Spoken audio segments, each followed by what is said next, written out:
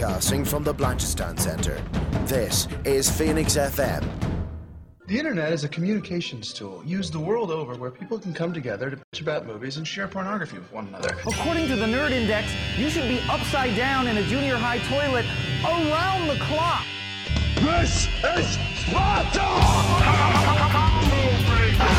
All your days are belong to us. It's a trap 9000! Dr. Octopus! Leave Benny alone! Leroy Dragon! Objection! The balls are inert. Time to Limousine Sedan. And now it begins. Alright guys, and we're back here on Phoenix 92.5 FM doing the jump in from show to show. This is Nerd to Know here on Phoenix 92.5 FM, which is usually out on Friday at 5 p.m, where of course we cover all things nerd and pop culture. So this is the show that is going at Wildwood Comic Con. So yeah, Bryn, a lot to get through this week again, as always. Yeah. It's crazy. But the thing of it is, we have 3 reviews to get through today. Pretty much. Cool. I do have one very quick piece of news that came out hot off the presses. Shoot. There has been a casting for Batwoman by the CW for one of their shows. What? Who is it? Yeah, they cast Ruby Rose, who people might know from Orange is the New Black and the Meg and John Wick Chapter 2. Yeah, so she's a badass. So she's gonna be able to play that character pretty damn well. That's pretty cool. I'm looking forward to that, actually. The CW has, I actually watched a good video series there mapping the rise and fall and then rise again of Arrow. Yeah. So apparently the last season of Arrow was really good. I need to get back into it. The only real thing I watched on the CW, like hardcore, was the Constantine show. Yeah. Which I enjoyed, and they cancelled it. But hey, he came back in Arrow, so it's kind of fun. Yeah, he kind of had a guest spots in Arrow. He was also in... he was also part of an animated feature, Justice League Dark, and that was really awesome. So that was really good. Not enough Swamp Thing, but still really good. Yeah, like I really wish they'd just make a Justice League Dark movie, which they apparently were planning to do at some point. But I wish that becomes a thing, because I love Justice League Dark. It's actually I actually prefer that to Justice League. Yeah. But actually, speaking of which, off the bat, I went to go see Teen Titans Go to the movies. Oh yeah. Today, because I have time off. And, I'm like, I'll go to cinema. So I went to cinema, I want to go see it. And it's fantastic. Oh, that's good. It's really good. Like, here's the thing. I'm not a fan of Teen Titans Go, the cartoon. Like, I like Teen Titans, the original series that came out. And I like, obviously, the comics. But so I wasn't going to go see this, but then I saw some reviews. And it actually compared it to the Lego movie, but with more DC in-jokes and more comic book in-jokes. And yeah, it is that. If you like the Lego movie, this is great. It has a lot, and the more into DC and comics you are, the more jokes you get. Like, there's random Watchmen jokes in it, which is fantastic. Like, yeah, some of it is a little bit distasteful if you're stuck to the original Teen Titans animation style, because it is in that Teen Titans Go style. But once you get over that, it's actually, it never really affected me at all the whole time. But there is a little Easter egg at the end that kind of ties it all back together. What I'd say is, if you have kids, take them, you'll have a great time. If you're an adult like me and Bryn, you'll also enjoy it. Bryn, I know you'll love it. That's why I spoke for you. But yeah, no, it's definitely worth your time. To be fair, they're only shown at very limited times, because this movie has kind of been written off as a kids movie, and it really shouldn't be. The plot is very kid friendly, but there's so much there that you'll actually really enjoy it. Like, I didn't think I'd see many Watchmen jokes in a kids movie.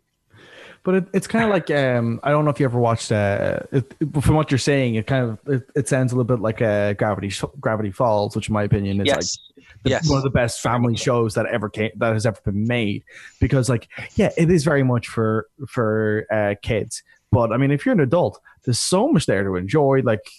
Because there is just enough there for adults to kind of go, oh yeah, this is fun, I like this, and actually enjoy it legitimately. Well, actually, the IMDb review of it at the moment is 89%.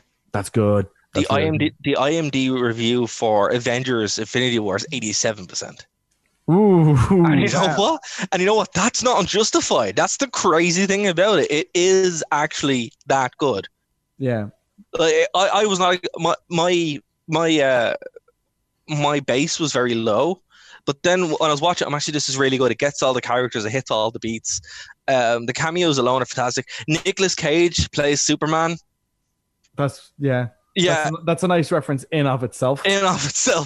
It's so good. So yeah, I straight off the bat, guys, we're gonna talk about 3 movies. This is the first one.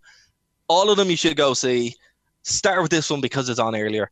Let's move on to the one you were onto assignment, Bryn, Ant-Man and the Wasp. Yeah. So Ant-Man and the Wasp was so much fun. It basically picks up right where we left off in terms of what we knew from Avengers Infinity War, where we know he's under house arrest.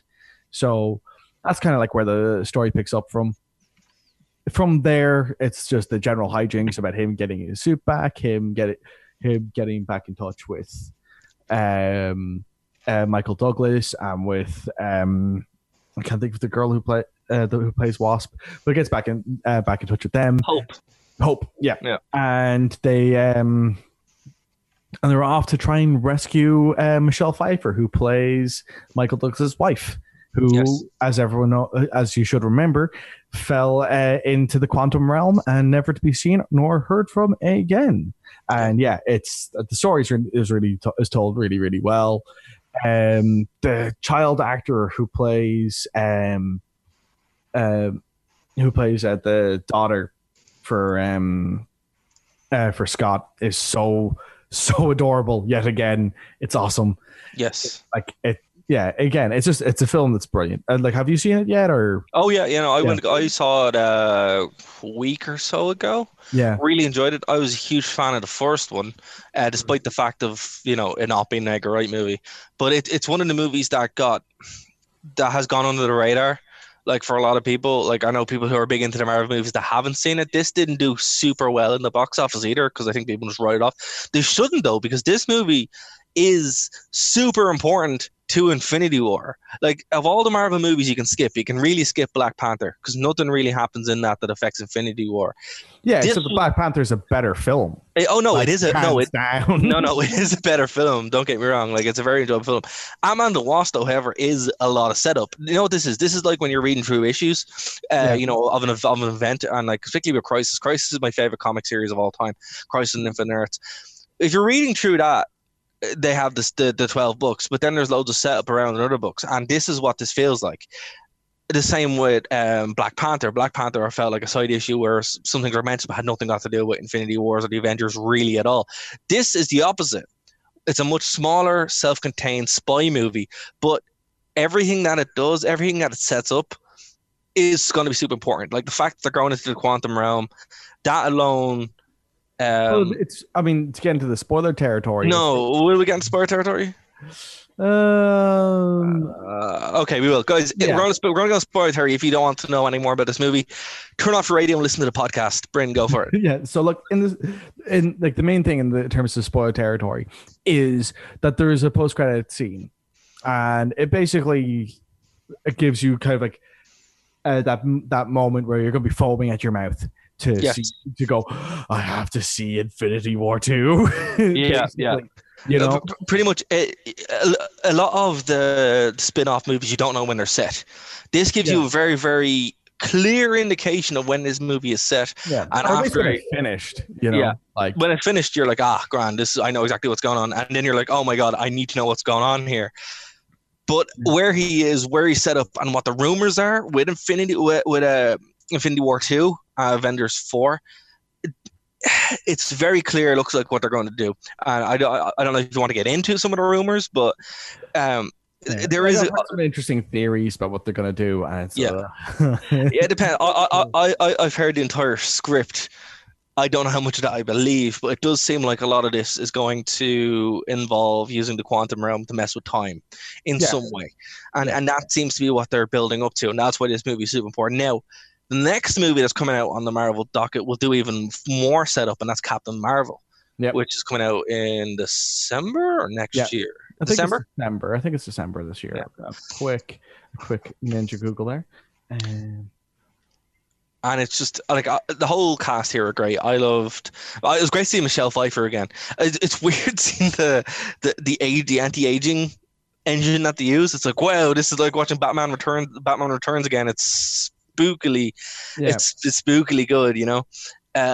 It's something that I remember even seeing it with the first time I really appreciated how good the aging effects and makeup that they have was in Civil War with Tony Stark and that flashback thing, and you're going like, oh my god, that is actually a younger version of Downey Jr. And then they did an even better job with Kurt Russell in Guardians of the Galaxy 2. Like whoa, it's Snake Plissken. Yeah. Okay.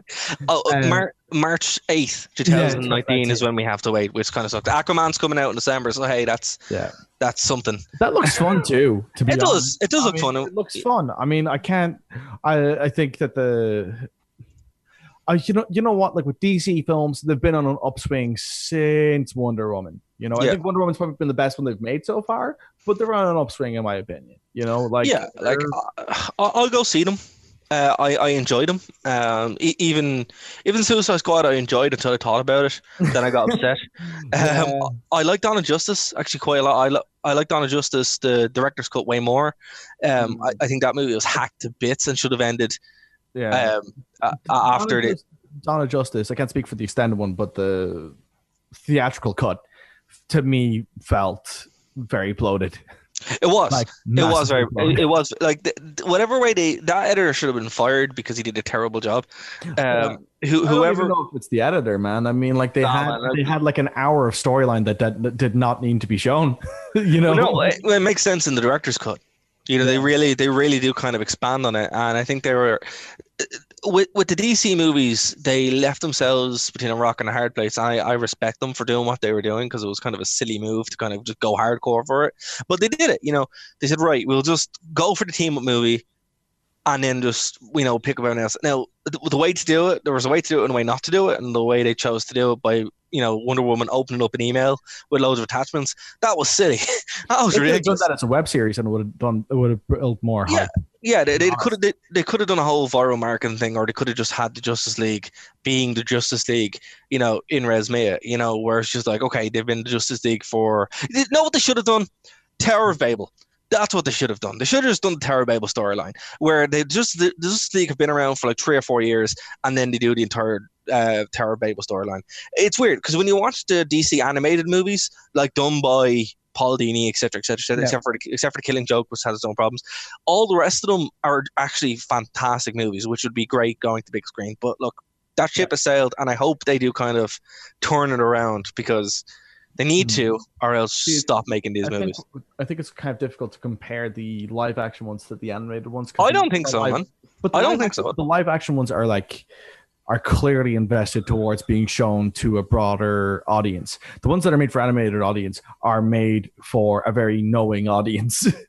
Yeah, but here's the thing: if you're watching Justice League Dark, like the cartoon series, you're going to enjoy that. Even if you're not a huge fan, because it is a very interesting story. Yeah, but I think it's more like it's a lot harder. Like there's not really anyone in Justice League Dark that you'd be able to go, oh yeah, we can build a trilogy around this guy out of that one film. Constantine, Deadman, not from that film. Sorry, but, you have one movie of Constantine. You have another movie of Deadman. You do the crossover then in Justice League Dark where they meet the Justice League, and that way you can kind of expand rather than just here's a big data dump of everything you need to know. Yeah, because I think the problem with the DC movies is instead of them being a show don't tell, they're a tell don't show. Oh yeah. That's the biggest problem with them. They're just like exposition dumps the entire way through. But that's kind of what I was saying. Like with and it's kind of like, but then you see something. It's interesting because like then you compare it to the last film I've seen that I was going to talk about was The Incredibles. Incredibles 2, where like you watch The Incredibles and like they get through. Like I'm always amazed by how much information Pixar are able to just provide someone going, I know enough. in as little time as possible. It's amazing. Like it's something that definitely should be like part of any film school. It's just watching how well Pixar do it, because in my opinion, they get necessary information across audiences faster than anyone else does, and it's so, like consistently as a single studio. It's phenomenal. And I heard a lot of the weird thing about it on Incredibles. I heard a lot of really bad things about The Incredibles. Then I watched it. I'm like, what movie are you watching? Yeah, I don't get the negative backlash to it. And it has 93 on Rotten Tomatoes, and it deserves every single piece of that. But it wasn't derivative. Yeah, I think. Well, I think I wouldn't say it's derivative, but I would say that like it was using like the whole hypnosis angle is something that has been done better in the past. Yeah, I wouldn't say I wouldn't say it's like 1-to-1 derivative, but it's like I wouldn't say that it's all like it is and it isn't is kind of like how I would talk about it. I don't think I've seen like the hypnosis angle done where the villain came so close to winning. Yeah, that's true. Here. The biggest problem I had with that though was that like across the first film and the first 2 acts of this film of Incredibles 2, at no point do they make you feel like Violet or what's the boy's name? Dash. Dash. They never make you feel like Violet or Dash are dumb people. No. So it makes it really infuriating when they put the glasses on Frozone and now he's trying to kill us. If we take the glasses off everyone, we will be able to solve this problem really easily. And they just don't do that. And it comes up to Jack having to have an emotional moment that they could have reached in other ways and not made Dash and Violet seem dumb. Actually, what I will have to say is, not to spoil Teen Titans Go to the movies for you, very similar plot, now that I think about it. Very, very similar.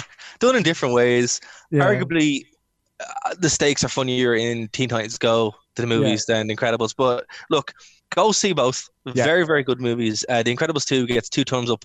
Every single movie that we talked about today, do go see, because they're just... Oh, yeah. It's crazy. The movies have just been really good lately. Yeah, but I mean, like when it comes to Incredibles, like that's literally the only complaint I had about it was like that one bit, and the rest of it's good. Like, that's true. You know, it's a blemish on a good film. Yeah. You know, like I mean, outside of that, you know, I mean, like it's still a really good film. Like, I mean, even comparing it to like, I mean, most films I've seen so far this year have been solid at the worst. Like. Ocean's 8 I saw, and that was decent. Like I didn't see that. I missed it. I was annoyed I missed it, but sure. It's decent. I mean, on the plus side, it's as good as the George Clooney one. I haven't seen the original from the 50s, but it's as good as that one. It's, you know, like it shares a blemish in that it has a character who can't do an accent doing an accent. Like, like in for those who don't remember, in the Clooney one, you had Don Cheadle doing one of the worst English accents, one of the worst London accents ever committed to film. Out of this, you have Helena Bonham Carter doing one of the worst Irish accents ever put to film. Oh, geez, I need to see this solely for that.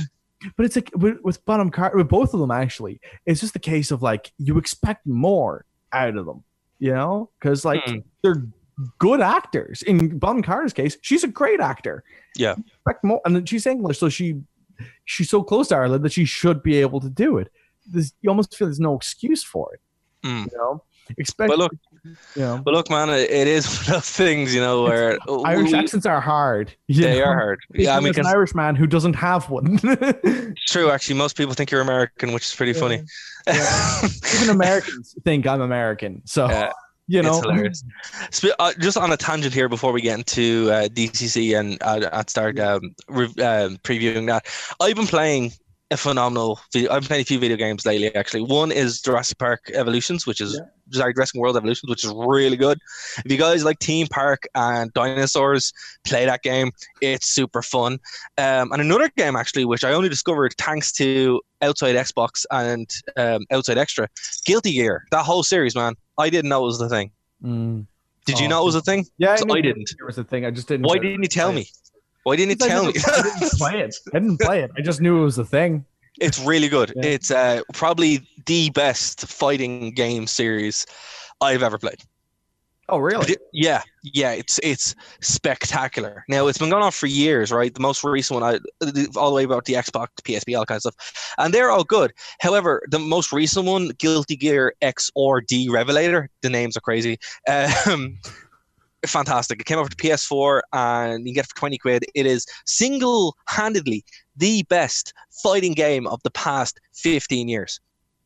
That's a bold statement. No, it's a true statement. I'm sorry, it's a true statement. I'm not saying it's not true. I'm just saying it's a bold statement. There are some very good fighting games. There are, but this thing kind of it trips it all back to basic combo moves, brilliant story, great art. Well, okay, for the storyline is literally an anime. Like you're watching an anime for an hour and a half. That's kind of weird. But the arcade mode, the fighting, all that kind of stuff, it's great. It's exactly what you expect a game like Street Fighter 4 to be, or Tekken 6 to be, but better. If you're a fan of that kind of stuff, play it, pick it up. It's fantastic. Guilty Gear XRD Revelator. Also, shout out to Guilty Gear on Xbox 360 or on the PSP. Has one of the weirdest characters ever in a video game, fighting game. It's called Zampa. And his whole thing is he's possessed. So all his moves are based on The Exorcist. And one of his finishing moves is he turns into Sudoku and shows his foe the video from the ring, and it consumes their soul. It's great. That's genius. Yeah, that's so great. Yeah, look, if you're looking for, that's so bizarre. I love it. Oh man, it's great. Like it's, as I said, one of the best games I've played all year, and the whole series is just great. You can go all the way back. It's actually a gigantic series. Guilty Gear 2 Overture is the one that's on the 360, and yeah, definitely if you haven't played them, go out of your way to play them. Big fans for Persona 4 and Blaze Blue as well. So nice. 2 times way up. I've been playing them pretty much nonstop. Okay, let's get into business. So this Friday, we'll be attending the press panel for Dublin City Comic Con. I don't know what's going to happen yet. We'll find out. But we'll be playing clips of that next week. And also we'll be there on Saturday. So you guys are there. We'll have all our press stuff and come over and say hey. So what I have to say is things are kicking off around 12 o'clock on Saturday and 11 o'clock on the Sunday. John Romero is going to be there on Saturday. Personally really looking forward to that. Dean Cain, Peter Mackin, the whole thing with Boulder Animation, and like the whole thing is there. Big emphasis on cosplay as well this year, and then there's some really good panels in panel 2 and 3. Rogue Comics are showing up. That's pretty awesome. It's going to be a fan fiction of Stormtrooper showing as well, an evolution of horror. Seriously, like Bryn, this is going to be difficult to try and pick what's going on here on the panels. It's all the floors, all 5 floors apparently as well. I have a feeling that we'll have to just like kind of split up and do and do, it's like it's Brian Rock here on the scene. Tell me sorry, Brian. Yeah, like it is pretty much like huge. The guests alone are great. I don't know what guests we're going to be able to get for the show, but we'll see what's going to happen. Carl Urban is going to be our Nick Frost, Laura Petty, Michael Dorn. Oh man, just alone, that's a reason to go to check it out. There's also a 2000 AD panel 11 o'clock on Sunday, which I'm excited about. Love 2000 AD. But yeah, and also making Gung. Christian should. Do what? As every good Christian should. Of course. But yeah, it's shaping up to be one of their biggest years ever, really. As you said when we had Olivia on the show, I remember when Comic-Con was out in Swords and it was like a room that nobody went to, and now it's in the convention center. So just to kind of do a rundown here, right? So the ground floor is the trade hall, the interactive sets, and the cosplay zone. The first floor is the special guest artist alley, panel rooms, portfolio reviews, photo booths, a quiet room, and first aid. Second floor, gaming, all kinds of gaming. So gaming, tabletop gaming, screening rooms, virtual reality, an indie developers room, and then 3 to 6 domain auditorium. And they're going to have Lego and all that kind of fun stuff there as well. So yeah, clear the weekend, guys. That's why we're doing the show like this, because we're going to be absolutely incredibly busy, and I'm probably going to spend a lot of time at the Gangnam building trying to prove my skill there, man. To be honest with you, it's going to be so hard to get you away from that to do some actual work. Yeah, so hard. So actually, last night I went back in and I said I don't want to practice, so I actually stayed up all night making the Gangnam. I just, if you guys haven't done it, they're going to become huge when that movie comes out, because there is talk now that after Ready Player One and the success of Ready Player One, there's going to be a Gangnam movie coming out very soon. Oh no! Yeah, it's going to be fun. Oh no! Gigantor, god damn it! I want that. Gigantor, man, they have to set that up. That wasn't in Ready Player One. Yeah. Actually, what did you think of that movie? I'm very mixed on it. I kind of, it was everything I was afraid. It kind of reminded me of when I saw the trailer for the Lego film, and thankfully Lego film didn't turn out like this, but I just felt like the Lego film was aggressively marketing towards me and my demographic, going, you'll like this, you'll like it. And I kind of felt that this was doing the same thing, and this was exactly what I thought that would do. But here's the thing, though. I enjoyed it. For that reason. Like, once you the book is better, despite some of the problematic stuff that's in the book. Yeah. The book is a much better read and an experience. But visually, you go in and you're just having a good time. Oh yeah, but I keep waiting for that, that return to form for Spielberg, and I can't quite get it. Well, he only did one day on set. The rest was in the computer. But because they were kind of going oh, this is the return to form for Spielberg, and you're like, oh, it was. It was for the 5 minutes that he directed. Yeah, it's like the continuation of form, if anything, for Spielberg, where it's just this slow descent into being a very mediocre filmmaker. All right, guys. So just kind of insert this here. We just got back from the press panel on Friday before Comic-Con with Laurie Petty and Lachlan Morrow. So that's going to close out the end of the show here. But next week, guys, we're going to be covering a lot of Comic-Con. It's going to be all Comic-Con related stuff. So thank you very much for everyone who came up to us at Comic-Con, everyone who talked to us at Comic-Con, and thank you for subscribing to the podcast here on Nerd to Know. So enjoy the press panel with Laurie Petty and Lachlan Morrow. Can I ask both of you? I know Laurie, you were doing an interview just before this. Yes. May I ask, what is the one role do you think that you are most associated with when people stop you on the street? Well, that's the thing, is that I've been doing this, since Jesus was a baby. So, I have to guess when I see somebody's face. I go, Point Break. Exactly. Right. Yeah. Dudes are mostly Point Break. Yeah. I mean, yeah. Mostly, but also in League of Their Own, because it's really like a top 3 baseball movie of all time, men or women. And then there's like the moms who hate my guts because of Free Willy, because I have to watch it 900 times. They're like, ugh. So, but yeah, there's just so many. And then the young people, but all ages. But if you're a teenager, it's Orange, right? Yeah. So yeah, exactly. And then Tank Girl's huge in here. See how tired I am? Huge here because she's Australian and her creators are British. So it's kind of a over here thing. So yeah, it's been I never know. Lachlan, and then the guy on Twitter today is like, didn't you bring any pictures of you in Freddy's Nightmare? I'm like, they didn't have pictures back then, dude. Like, I'm sorry, I only have 750 pictures. I said, if you print one out, I'll sign it. Sure. If you can find one. And then he tweets me back, I couldn't find any. I'm like, well, then how do you think I'm going to find one? Like, I'm just magic. Well, I am magic, but I can't just pull that shit out of the You probably have a Polaroid at home or something. Well, I had a big fire, and I You had all your, Oh, Christ, back in the day. I had affected by that. I had just a regular fire, but it was, I didn't set it. But it's like a Kareem Abdul-Jabbar fire, like when all your stuff is burned up. Yeah, that was terrible. Jesus. Yeah, but everything's cool. Like, I didn't burn up, so that's good. That's good.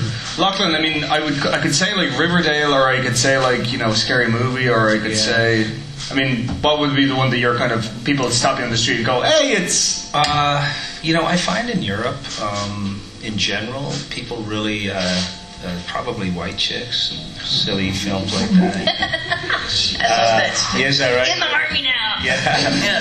And it's funny because Laurie and I have kind of like two sort of 6 degrees of separation, and the first being is that I did the movie Freddy vs. Jason, and then my second 6 degrees is that Rachel Talalay directed a couple episodes of Riverdale. Oh yeah. So that's kind of interesting because Laurie and I have actually never met each other, but I mean, you always know people that. But all celebrities know each other. You didn't know that? What's that? All celebrities know each other. Yeah, that's right. You didn't know that? People say like, so Laurie, how's Paris Jackson? I'm like, she's great. Don't even question it. Like, oh yeah, sure, she's. I hear she's doing well. She drools at dinner, but. But so yeah, obviously right now because of Riverdale being really popular amongst. This sort of demo of 15 to sort of, I guess, really right up to 50. It's crazy, just because of the Archie comic, iconic comic book. The Wayans family's movies that I've done, Scary Movie, White Chicks, Little Man. I mean, they're really worldwide popular. Yeah. I mean, they're not Oscar-winning movies. They're sit in your seat and sort of have a laugh and some popcorn type of films, and people around the world all sort of seem to enjoy that type of movie, and they're a really fun family to work with. Yeah. Do you know that? Have you turned on your television in your room yet? Well, it took. We had to get a help. Yeah, I need help. I was can't like, turn my shower on. Okay, so you turn it on, you hit a number real fast, right? I don't know. Oh my god! I just know that the only thing I could get was my wife and kids, and it's never not on. It's always on television. Yeah. So tell Damon to get his check. Yeah, exactly. Yeah. You both like staying at the same hotel, isn't it? Yeah, we ain't gonna tell you where either. Oh no, I wasn't gonna ask. Stop asking. I don't know if we're at the same hotel. Oh. Yeah. Is it walking distance? Yeah. Does it have balconies? Is it across the river? No. Okay, so we're not. Oh. See, but the thing is that I always travel with my kids are 11. I was going to say you have kids. So I travel with my family, and sometimes what happens is I sometimes end up not staying at the same hotel as the rest of the convention for the fact that if they don't have a room that's big enough for my entourage, So your manager and your agent. My 11-year-old son's my manager. My 15-year-old daughter's my agent. She should be your accountant, the 15-year-old. Yeah, she should be, your money, spice it. Right? I mean, she's in charge of it.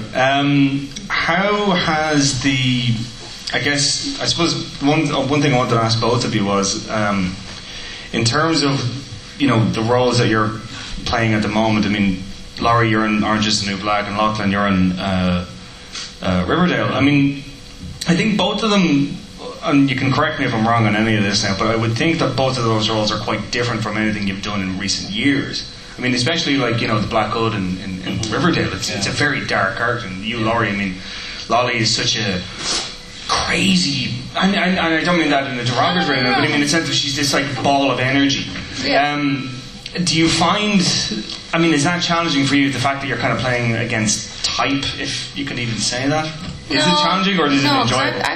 I've done like 100 plus episodics. So you're just not familiar with like 80 billion different weird fuckers I've played before. So, no, it's I'm sure he would agree with me. Every role is equally challenging, and every role is equally, you give 100, and every time you go in, you go to hit it over the fence. It doesn't even matter what it is. Was that a League of Their Own reference?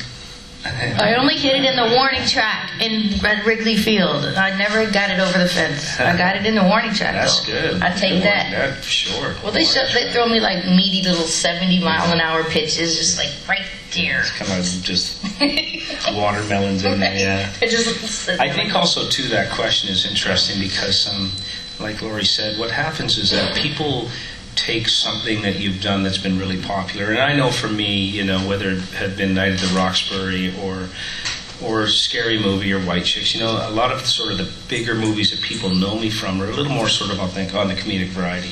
But a lot of parts that I've done in between those bigger sort of comedic films, some have lent themselves to having a lot of dimension, a lot of layers, and like you were saying with Hal Cooper in Riverdale, now sort of his story arc, with everyone finding out that he was the Black Hood. you know, that I enjoy. I mean, I enjoy comedy as well. Don't get me wrong, but you know, really, it's just as an actor, you love to play everything. You know, it's just you take characters and you try to create as much as you can and peel back as many layers as you can, or as many layers as they allow you to. I mean, television sometimes can be a little more difficult because it's just go, and you know, really, I find sometimes. Is it in focus? Yeah, sometimes it's about getting your day. You know, actors were always like, hey, you know, what about this? And they're like, well. They look at their watch and they go, yeah, no, let's move. Let's just keep it going, yeah. So you really got to sort of, if you're going to create a character on TV, you just got to really do your prep and do it quickly, and you know, because you don't get a lot of time on set to collaborate that. I would presume, though, I mean, like the fact that you're playing this character for so long, I mean, I guess that kind of gives you the ability to create it on the fly, in the sense of the character will reveal itself throughout the season, or throughout however many seasons you get to do. Yeah, I'm not sure sort of how it works with Laurie and their show. Our writers are just very to the chest. I have no idea. Really? Yeah, I have no idea episode to episode. I had no idea I was schizophrenic until like later. Jesus. Did you just turn up and just like played it as, and then they kind of wrote that in? Well, you know, I mean, I didn't know I was the Black Hood. Exactly. I didn't know I was the Black Hood until you knew. Right. I mean, the only reason I knew earlier is because I read the script before it came out. Yeah. So I was at a table read while we always do our table reads for the next episode, pretty much the final day of whatever. So we're final day of episode 20, we all sit around and we do a table read for 21. I'm flipping through and I'm like, holy shit! Yeah, that's how we find out. I'm the Hood. I can't believe it. No one calls us. I thought for sure it was Sheriff Keller. The whole season, I'm like, it's Keller. I would think, though. I mean, this is just thinking about this, but I mean, I would think surely they would want you to know so that you can kind of tweak or tailor the performance, like especially with the schizophrenic thing. They don't care about us. Honestly, they had set up. They had already had planted someone to be the Hood, and all of a sudden things changed. They all had a different idea, and they went, no, let's not do that. And all of a sudden you saw Betty's character start to hone in on her dad right after the musical episode, right? And even I thought, nah, this is too much. I'm too much of a red herring now. It just seems like it's too easy now. And then boom, it was like we're at 21, and here I am, Hannibal Lecter now. So. I mean, for Lottie, though, I mean, that's crazy that you didn't know she was schizophrenic. I don't think they knew. I think they just wrote it one day. I don't think. And it just became a thing then. Yeah, For that, I mean, when they told you, okay, your character's schizophrenic, I mean, did you do any prep or anything, or was it like, oh yeah, okay, like I read about things, and I was on House, and I had Huntington's disease, which is this awful disease where you can't stop moving, and I went to USC and talked to this doctor, and I saw these tapes of these poor people, and like 75% of these people commit suicide because they never can stop moving. Yeah. Ever, right? No matter how much drugs they take, they keep. So, and then you cannot cure it, right? Yeah. So, of course, House cured me. I was cured. Yeah, right, yeah. But I'm just saying, you do your research. Yeah. And it was funny when I came back to do season 6. I didn't work in season 5, so I had like a whole year off. And then I came back to do season 6, and it was a fantasy scene, and I was like, oh, okay, cool, I checked it out, cool. And then I thought, you know what, let me just look on my phone, let me go back to season 4, and let me look at myself in this. I went, well, my goodness, I need to amp this shit up about 500%. I thought I was crazy enough. No, look what you did. I was like, oh, crap. Really, yeah? Yeah, I get to go 1,000% on that one. Can I ask, and this is a question I'll ask every actor, do you watch yourself back? I mean, obviously, Laura, you just kind of answered that. You would watch yourself back, yeah? I don't watch it on the day ever. I don't ever watch the monitor. I don't ever watch dailies, but I have to watch the show because the people are going to ask you about the show, and you got to know. And I'm not one of those precious actors who are like, I won't ever watch my father's show. That's bullshit. They're lying. They go home and watch it by themselves alone in the bathroom, But I watch everything. Of course I do. And I watch it. I'm not really watching me. I'm watching the movie. And you're just a part of it. Yeah. And I think it's great. I mean, I don't sit there and go, oh, God, I wish I would have, could have, should have. No, I like that. I love watching stuff I'm in. I think it's great. How about you, Lachlan? Well, I think, like Laurie sort of touched on, it's not so much that you're watching yourself and going, holy shit, I'm good. I think it's a matter of, the first thing that draws you to most things, your hope, is the story. So, you read the script and you go, wow, what a great story. So, of course, you'd like to see that story. I don't think I'm definitely one of those guys who goes, I wish I would have done that, I wish I would have done that. But, there's still that sort of like, when you, for most people who aren't on film, but, when you listen to a voice recording of your own voice, most people will go, oh, that's me. That's kind of how it is, really, like, honestly. Like, when I watch on the screen and go, I always thought I looked more like Brad Pitt. Put the camera up a little bit higher. There's always a bit of that. I don't, to tell you the truth, I can honestly say I've done a lot of episodic TV, like Laurie was saying. I don't catch everything that I do, right? But with Riverdale, so we have a broad fan base, and I can honestly tell you I haven't seen every episode of the show, but I've read them all, I enjoy watching the show because I think my castmates are amazing. They're so. Sometimes I'm not around for every scene, so it's fun for me to watch and go, wow, man, that's really good work. The kids on our show are fantastic. Yeah. Okay, I'm going to throw it out now to the room. I have the mic. You got Olivia's got the mic, so if you want to grab a mic, throw your hand up. Yes, put your hand in the air. Just don't care. You can throw it on. Sorry about that. And first up is Graham Day. Hello. Hi guys. Oh, there you are. Hi. I was wondering, Lachlan, if you could talk in any way about the Predator that's coming out. Well, yeah, holy shit. Yeah. Okay, hold on. Don't get so excited about it. Don't get so excited. Sorry. The movie's going to be cool, right? Obviously. So I was shooting Riverdale in Vancouver at the time. And I don't know Shane Black real well, but I've met him on occasion. And so he asked me to come in, and I couldn't really do, not that there was anything in the movie bigger for me to do. I don't know. But I was shooting Riverdale at the time. I just had segments of days. And so I went in, he asked me to come in. I shot a couple days. I thought I was at the beginning of the movie, and I just went and actually did ADR on it about 2 days ago. I brought my son in with me, and we watched it. And so I guess the guys were telling me in the booth I'm actually somewhere around the 20-minute mark. I come in and do a couple things. So I'm not like a star of Predator. So a lot of people keep coming up to me, and I'm like, no, please don't go thinking that I'm taking out the Predator. Again, it was one of those moments where I was like, well, Shane Black is pretty cool. And it's a Predator movie, which my 12-year-old son will think is really cool.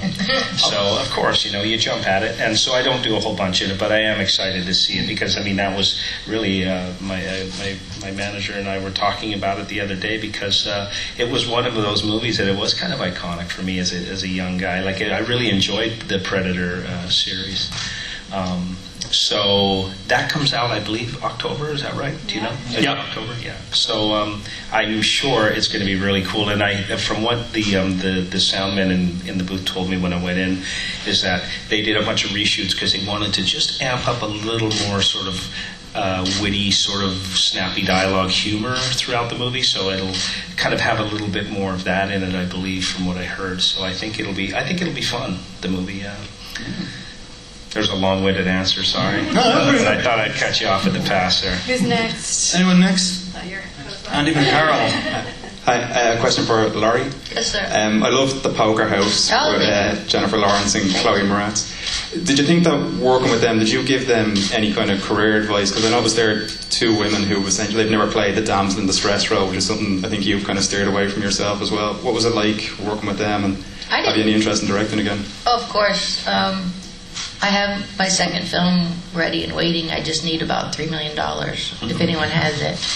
I'm definitely going to direct again. I'm actually taking a lot of meetings right now to try to start directing episodics, and in the meantime, before I can do my next film. No, I didn't tell them what roles to pick. They're both very, very, very intelligent people. And Chloe was only like 11, and she was...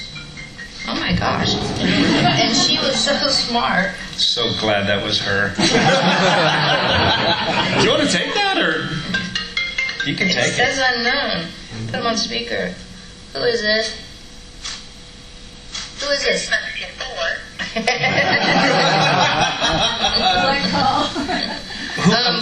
To go on about that one real quick thing. Who's the famous English rugby player that was in like Snatch and stuff? Vinnie Jones? Yes, Vinnie Jones. So he's a football player. The reason I said that is because I have never ever had a phone go off ever on set. Mm-hmm. And my daughter was sick one day. I was shooting in LA, and I just had my phone on just to see how she was, and I was doing a scene with Vinnie Jones, and my phone went off. And honestly, it was my first day working with him, and oh man, he just kept doing the scene as my phone was ringing, and I was so grateful because he's kind of an intimidating cat. Oh yeah. Right? And I just thought he was going to go off on me like I was some day player from America. So anyhow, carry on. But that's why I said I'm so glad that was. Did you guys see the movie Life with Eddie Murphy? I love that movie so much. Oh, yeah. Where they play prisoner. So you have to watch the whole movie because at the very, very end they show the outtakes. He's driving the car and it's in the 40s, and he's driving the car and he's real serious, and his phone goes off. Oh no! And he goes, yeah. And he stays in the car and he's like, yeah, I'm the first motherfucker to have one of these things. That's good. He like wrecked his own take. So to answer your question, no, they're super smart women, and Chloe just blew my mind how smart she is. It's like ridiculous. Of course, as a director and as an actress and as a writer, I helped them on that. But as far as their career, well, no, I did actually tell Jennifer a lot of stuff about, because she was just this gorgeous, like 17-year-old, drop-dead gorgeous, blonde, sexy woman. And so, I gave her a lot of advice about that. So I'd be like, I saw her one day and I'd given her a list of things to do during the day. And she says, I saw her under a tree talking to a grip. I walked over there. I said, excuse me, my love, what are you doing? And she said, screwing up. And I'm like, no, you're not. You're not screwing up. You just make a better choice. What's a better choice? She goes, go in my room, take a nap, read a script, read a book, watch a movie, take a walk with a female PA. I go, see, all those things. But I hope he didn't say it in front of the grip.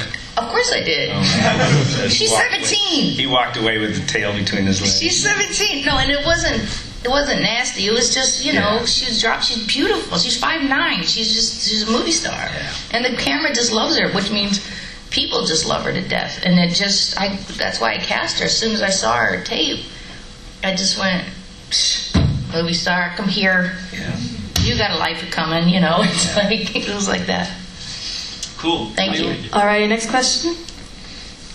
Anyone got the mic? Everyone's very shy. Oh, here we go. We going? Oh, Doctor Who. Well, it's a Doctor Who site, so. Since Lachlan mentioned that you both worked with Rachel Tallawy, I just wanted to ask about that, since she's kind of an unusual director in that people go out of their way to mention her and say how great that they found her. And for instance, like the showrunner on Doctor Who said the only reason they had any other directors in the past 3 seasons of Doctor Who was because he hadn't figured out how to clone her yet. So I kind of want to see, what is it, do you think, what special quality is it, do you think, that she brings to her role as a director that all of the actors that ever seem to work with her just seem to adore her? Well, I guess, unfortunately I didn't get a chance to do a film with her, which would have made it a little more personal. Again, we're in TV, so, you have to get your days. But what I loved about her is she walked on set, knows exactly what she wants, knows exactly what she needs to shoot, very communicative. And if it's harder for an episodic director to come in and tell someone, oh, you're playing your character wrong, and after you've played him for a year and a half, that's a fine step. But I think that someone with a really good eye can just keep you on the path. That's what directing is for me. A director shouldn't have to come and over direct you. I mean, Laurie's been an actress since she was a fetus. She knows what she's doing, right? So, but if someone sees you just wander off the path a little bit, then they just bring you back onto the path, and that's what a good director is. And they don't have to do that a whole bunch because they've already hired you to do your job. So I find that's what I love about really good directors, that they don't have to say a whole bunch. They keep you on the path, but they're the commander of the ship. There's never a standing in the middle of a living room going, maybe we should. As soon as the director does that for me, I'm like, he doesn't know what he's doing. I just don't like that. Do their homework. Be prepared and come in and say, okay, this is my pitch for the next scene. They don't have to say this is all we're doing, because actors have their own nuances, right? So, but I love a director who says, hey, Lachlan, this is my pitch for this scene. What do you say that you're there and Alice is here and Betty's here, and then you try it, and then you tweak it, and boom, and then you walk away. They set up the shot, and then here you go. And to me, that's what I love about really good directors, and that's to me what I felt Rachel was. I don't probably know her as well as Laurie does, but I would work with her again in a heartbeat for sure. She was on Trent Girl. She was extraordinarily committed and passionate, and had a vision. And she was, she showed up and knew exactly what we were doing. And we had all the special effects and the flying kangaroos and the things and hanging upside down and getting frozen and the thing, and So she really knew what she wanted, and that's what I think. I think people who come to work knowing exactly what they do want, they're open to you and they're open to me. I improv'd a lot in that film, but like you said, on that path you can improv, but you got to stay on that. You got to stay on that path. I just gave her an award. I didn't give her. I presented an award to her recently, and I was so impressed with all of the what do they call it?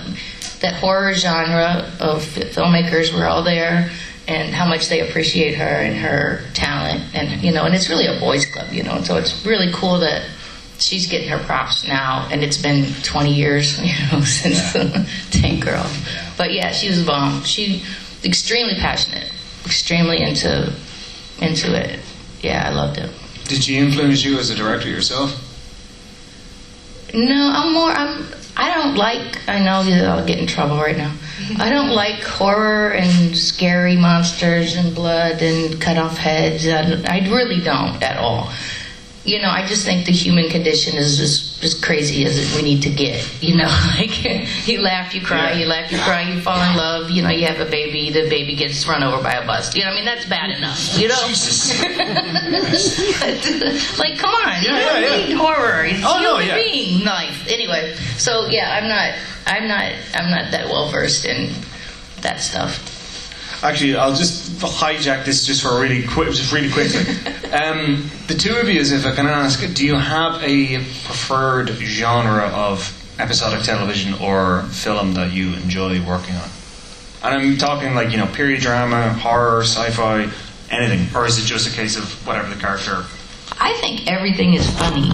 So that's kind of good and bad, because I'll read a script and go, that shit's funny. They're like, it's not a comedy for So I'd have to say I like comedy, but I just shot a short film. Jackie Cruz, who's on Orange, she produced it and stars in it, and I star in it, where I watch my children get beheaded and scream and cry over their bodies in 1850. So yeah. We do whatever they ask us to do. Sure. But like I said, I think everything's funny. I like comedy. Yeah. Well, again, you could have a comedic script that you love the story, and you could have a dramatic script you love the story. I think mostly you get attracted to sort of when you read the script, and you're attracted to the message and or the story. But yeah, absolutely, as an actor, I enjoy just being an actor. Yeah, I enjoy people saying, hey, do you think you could bring this to life? And it's like, yeah, I think so. There's a challenge, Yeah. But genre, I'm a fan of all films. I probably like Laurie. I never like when I did Freddy vs. Jason. They kept getting mad at me on set because I couldn't pronounce Jason Voorhees' name, because I've never really watched that stuff. Honestly, I never really was big into the horror stuff when I was a kid. Really, So I kept calling him Jason Voorhees, and they go, cut. I'm like, what? That's it. They're like, no, it's Jason Voorhees, and I go, Voorhees, what? But they were very particular. But so that's that kind of Canadian twang as well, like, you know, Voorhees. Yeah, probably, yeah. Andy McCarroll, back at it again. Just opened our acting school there, and you spoke of trying to make yourself available to young actors. I was wondering, when you were a young actor yourself, going on the set of something like Unforgiven with Clint Eastwood and Gene Hackman, what was that like for you, and what did you take from that you tried to pass on? So I think I was about 26 when I did that movie, and I made it a big effort to never leave set of that film. I watched some of the best scenes in the movie. I watched Hackman do his thing. I watched Morgan Freeman do his thing, and I witnessed Clint Eastwood sort of navigate that film in sort of the most soft-spoken, quiet manner, because when I first met him, I expected to see Dirty Harry. That's who I thought I was going to be. And I was like, every time I talked to him, I had to lean in because he talked like that. He was very quiet. Even when he stood beside the camera, he didn't say action. He said, go. Go. You know, and so really interesting for me. You know, and every once in a while I do have to stop and remember like how amazing it is, even though I wasn't a huge part of the film. But, you know, to think that I'm in a film that has won an Oscar and that was probably the best Western ever shot is still pretty amazing. Yeah, and I shot that movie in 1991, so that was a long time ago. But I definitely used it as a filmmaking class and an acting class, and I learned a lot from Gene Hackman. I mean, I've said before, that scene where you're like crying under the tree and slugging on the windshield. Well, that wasn't me though. That was a kid named James. I love that shit. You know what I mean? But I'm just saying that scene. Oh yeah, no. What was nice about? You're right. What was nice about that movie is that Hackman or I knew it wasn't you. I did genuinely know it wasn't you. So Clint took what he felt was, you know, most Westerns, spaghetti Westerns, you know, they have gun shoot fight outs and there's never a sort of a remorse for it, you know, that these men are human, and that's what he brought to this film, is that even though, you know, the bigger scene that I was in, if you remember, where they killed they shot Davey Boy off the horse, and I was the one that, you know, was talking up to them, and, you know, it was funny in that scene, you know, Eastwood isn't very good with that gun. So so then Morgan Freeman was getting sick because he didn't want to kill, and then the young hotshot couldn't see, so he kept asking what was going on. So even that whole dynamic of that scene was really sort of what really showed all the sort of the intricacies of that time and how it probably was. So, but to really, like, I've always wanted to be Gene Hackman. I never really wanted to be Tom Cruise, and, you know, and I think he's a wonderful actor, but I've always been more gravitated towards Jeff Bridges and Gene Hackman and those type of actors, and those are sort of the careers I'd love to have. So for me personally, to be on set with him was an amazing experience. I'm going to actually just throw that question to Laurie. Laurie, was there any particular actor or actress that you worked with that you were just, okay, I'm taking it all in, I'm going to watch every scene? Well, the same thing that happened to him happened to me, really. Was my very first film was with Robin Williams, and long story short, I was the cover set on the first day, and I'm partying with all the guys in Goodfellas at the Mayflower Hotel in New York, which was like this divey place. Yeah. And it was all of them and me. And I go, you guys, I'm like talking to De Niro and Leota and Pesci, and, you know, I'm like, what does this mean here with this cover set? And they go, oh, Laurie, don't worry, it's if it rains, it's not going to rain. Right. So 4:30 in the morning, sky opens up. So I'm up all night because we've been hanging out, you know, goofing around all night. So I have to go to work. And, you know, but when you're like 20, you know, you could do that in your sleep. So I get there, and it was just me and Robin and the director. And Robin was I was so thrilled to be on the show. I wasn't nervous. I wasn't scared. I was just like, this is going to be awesome. Like, I get to hold his coattails and just ride that shit, you know? Well, he, off camera, gave more than most people give on camera. Like, there was a scene where I was crying in the scene, and he's not. He's like, oh, you're a good girl. Don't worry about it, you know? But when it was my close-up, he's off camera with his head face this close to the lens, sobbing like a baby. just to love me, just to love this kid he never knows if he'll ever see again, right? If she'll ever make another movie. So I took that lesson, and you always give those babies 100,000,000% because you want to set a good example for them, and you want them to give the best performance that they can give, and show them love and show them how to behave on a set.